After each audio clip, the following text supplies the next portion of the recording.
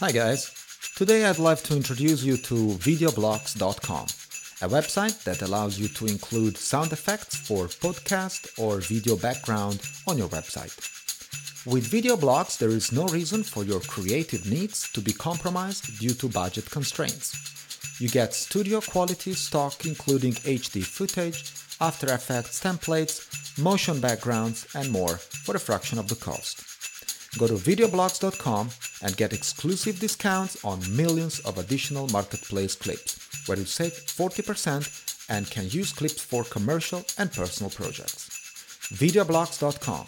All the stock footage you can imagine for $149 a year.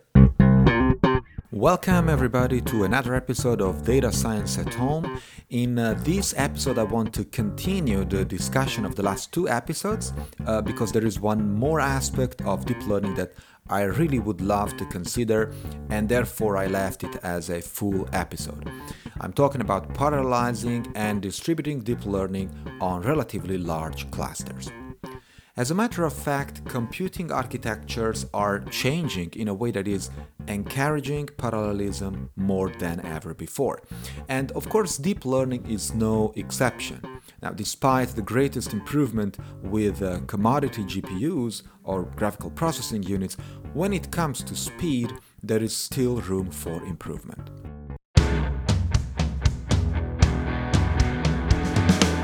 This is Data Science at Home, the podcast that makes machine learning and artificial intelligence easy for everyone. Here's your host, Francesco Gadaletta. Together with the last two episodes, this one completes the picture of deep learning at scale. Indeed, as I mentioned in the previous episode titled How to Master Optimization in Deep Learning, the function optimizer is the horsepower of deep learning and neural networks in general. A slow and inaccurate optimization method usually leads to networks that slowly converge to quite unreliable results. In another episode titled Additional Strategies for Optimizing Deep Learning, I explained some ways to improve function minimization and model tuning in order to get better parameters in less time. So feel free to listen to these episodes again, share them with your friends, even rebroadcast or download for your commute.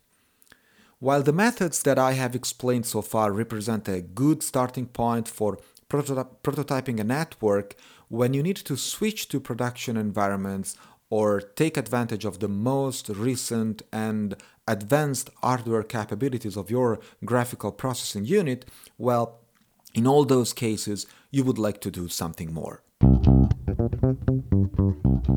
As mentioned, generally speaking, the optimizer is the core component of neural networks, no matter their architecture, usually represented by the number of layers and neurons per layer.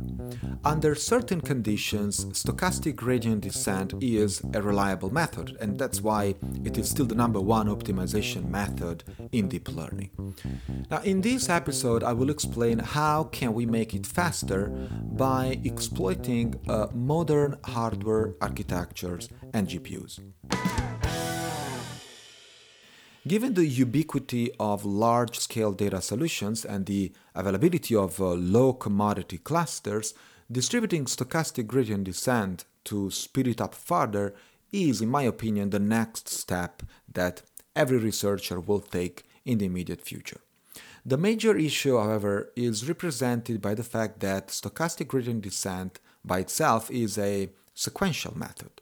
And this means that, step by step, we progress farther towards the minimum or the maximum of the loss function following the direction of the negative gradient. Now, running a gradient descent method basically provides good convergence, but can be slow, particularly on relatively large datasets, as already shown in the previous episodes, and also in the literature that you can find online, all these examples and experiments in which, when you increase the size of the data, you'll start falling into trouble. In contrast, running stochastic gradient descent in an asynchronous fashion can be faster, but suboptimal communication between workers can lead to poor convergence. So if you have multiple workers, the presence of these multiple nodes or workers can optimize with respect to a subset of the entire training set, but if they do not communicate with each other fast enough or with sufficient frequency, such optimizations can be only local, forcing the optimizer towards a local minimum. In addition to this issue, we can also parallelize stochastic gradient descent on just one machine without the need for a large computing cluster. And so what follows in this episode is a list of algorithms and architectures, definitely non-exhaustive, that have been proposed by researchers to optimize stochastic gradient descent with parallelism and distributed computation in mind. The first algorithm that can improve an off-the-shelf gradient descent method is called HogWild. HogWild is an algorithm that takes advantage of data sparsity. The key of this algorithm is that with sparse data, each parameter update will affect only a small fraction of all parameters. We are talking about millions of parameters here. This in turn leads to several CPUs updating parameters in parallel with very low chances to interfere with each other and therefore overwriting results. There is, however, no guarantee that even with sparse data, some parameters will be overwritten, in which case overall convergence will slow down. And so the fact that several CPUs or cores can access shared memory without locking any parameter can play in favor of the algorithm when there is no overwriting, and that's indeed the case, but it can also be quite detrimental in the case in which overwriting occurs. And honestly, it is very difficult to take this overwriting into account beforehand. That's why HogWild performs better on some datasets rather than others. This approach has been presented back in 2011 in a paper titled HogWild, a lock-free approach to parallelizing stochastic gradient descent, proposed by Benjamin Recht and Christopher Wray and others. Another algorithm that performs parallelization, improving the baseline of stochastic gradient descent, is called downpower SGD. Now, downpower is an algorithm that comes from the dist-believe framework, from which TensorFlow was created, and it is basically an asynchronous approach. The architecture of downpower is formed by a server called the parameter server, to which multiple nodes send their parameter updates. Now, each node runs in parallel on a subset of the training dataset, and each node can be running on the same physical hardware or on different machines.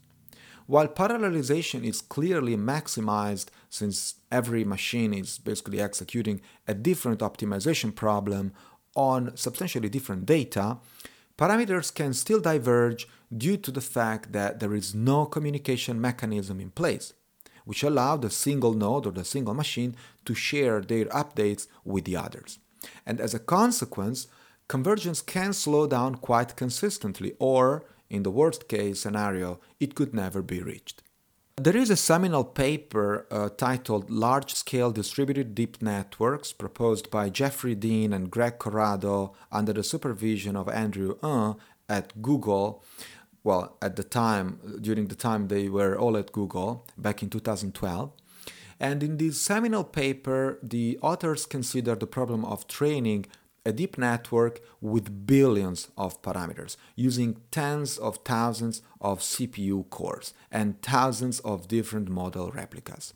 Of course, only a large organization of the caliber of Google could run such a beast, but this project basically paved the way to many others that tackle the problem of asynchronous gradient optimization. One very famous project that comes directly from this project is called, of course, TensorFlow, that has been open sourced a while ago and is becoming kind of a standard also for other machine learning models, not just deep learning. One less famous but definitely worth mentioning is called DeepDist, which promises lightning-fast deep learning on Spark via parallel stochastic gradient updates. The approach of deep dist is slightly different than the original downpower and frankly quite interesting. So deep dist implements a downpower-like stochastic gradient descent. As in the original idea, it starts a master model server and a certain number of nodes in a Spark cluster. And subsequently, on each data node, deep dist fetches the model from the master and calls the gradient function. Now, this function will compute the gradients on the data partitions on the single node. And then these gradient updates are sent back to the server, but it is only on the server that the master model is updated by the descent function that is the actual minimization. Remember when we said in a previous episode, descending consists in following the direction of the negative gradient. And so after the gradient has been computed, the optimization method has to follow the direction of the negative gradient. And that's exactly what happens in the master node. Now, it is shown that models can converge faster than other methods because gradient updates are constantly synchronized between the nodes. The major difference with respect to classical models is that in traditional parallel approaches, nodes have to compute all these subgradients over the subsample data before they can update the model. And so gradient updates are usually much less frequent and deep leaf models might converge more slowly.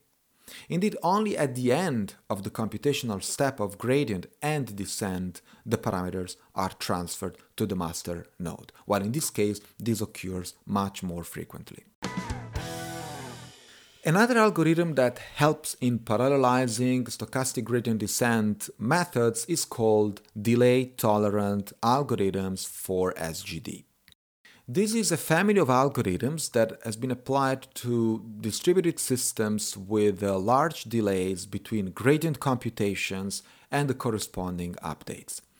It takes inspiration from adaptive gradient methods, for instance AdaGrad, also discussed in the previous episode, How to Master Optimization in Deep Learning, and the authors of this approach develop algorithms that adapt to the sequence of gradients and to the precise update delays that might occur.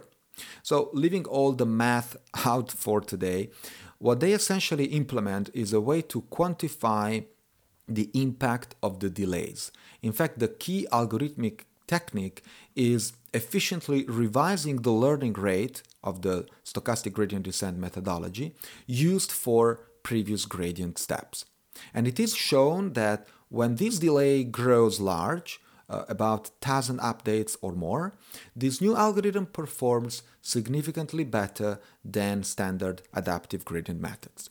Now, if you are brave enough to digest all the math that these concepts are explained in the original paper provided by McMahon and Streeter and also reported in the show notes. And now, TensorFlow. TensorFlow has been developed at Google, and as I anticipated before, it comes from Disbelief architecture. It is one of the de facto standards accepted by the deep learning community, even though I must say there are many other amazing libraries that are still greatly defending their position in the field. For instance, Keras is one of them in particular.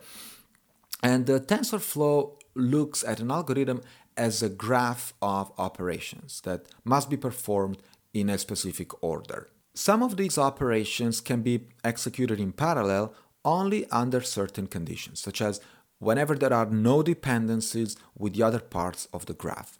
And so the approach of TensorFlow is to break down the problem of optimization in relatively small pieces or subgraphs of the entire computation graph of the objective function.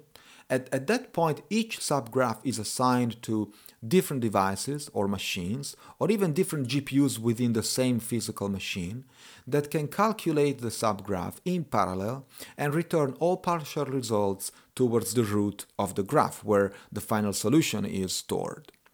And so this deals nicely with the synchronization issues and model parameter updates of the previous models. That's why it's a more sophisticated way of dealing with parallelization in mind.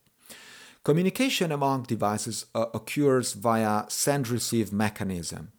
Now, TensorFlow is an amazing platform, I must say, but there are a lot of drawbacks that I personally experienced, and not just me, also the community of deep learners or deep learning practitioners.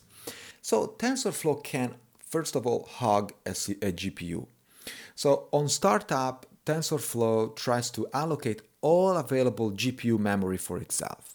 And so if you are using the same GPU for something else, as is usually the case, there might be a hardware conflict and a terrible slowdown. In addition to that, heterogeneous resource utilization can add some complexity. So whenever you try to optimize and squeeze the hardware to your needs, you need to have control on some heterogeneous operations kind of manually. So let me give you an example. Having a multi-thread application that fetches and pre-processes data and then feeds the GPU maybe with another thread would be extremely helpful because the GPU would never be waiting on such pre-processing operations, right? But the level of complexity to manage this scenario can be much higher. And so this can be a problem whenever we are dealing with a TensorFlow project. In addition to this, documentation can be inconsistent. And I personally found a lot of inconsistencies between usually new functionalities and docs or tutorials explaining how to build stuff. This in turn made me quite frustrated and made my learning curve steeper than expected. There are a lot of tutorials and interesting books to start, but several times it happened that they became quite obsolete very quickly. Another problem that I personally experienced is that by default, Theano and TensorFlow can conflict. So if you are like me coding with Theano or have a lot of code that depends on it, from loading data to various utility functions, be aware that Theano and TensorFlow are not good friends at all.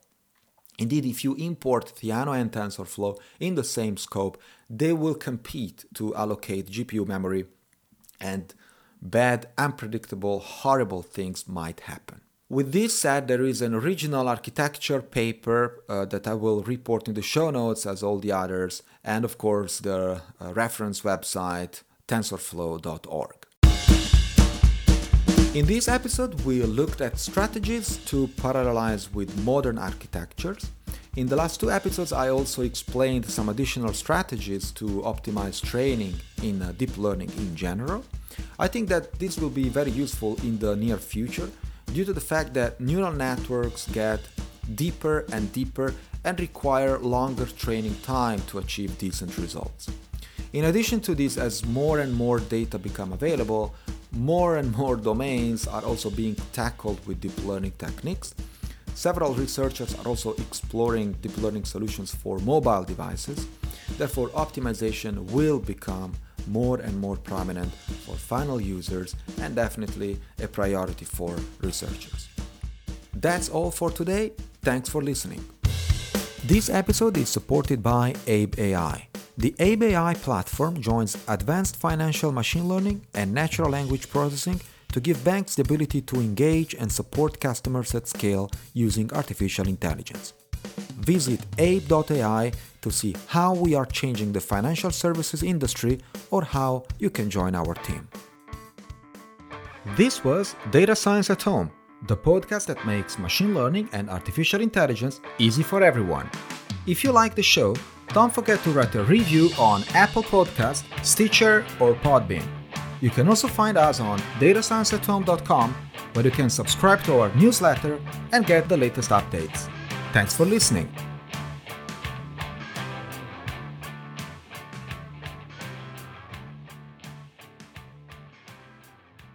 Hey, are you still there? Well, let me tell you about the newsletter of Data Science at Home. It's my free digest of the best content in artificial intelligence, data science, predictive analytics, and computer science. Subscribe now, datascienceathome.com.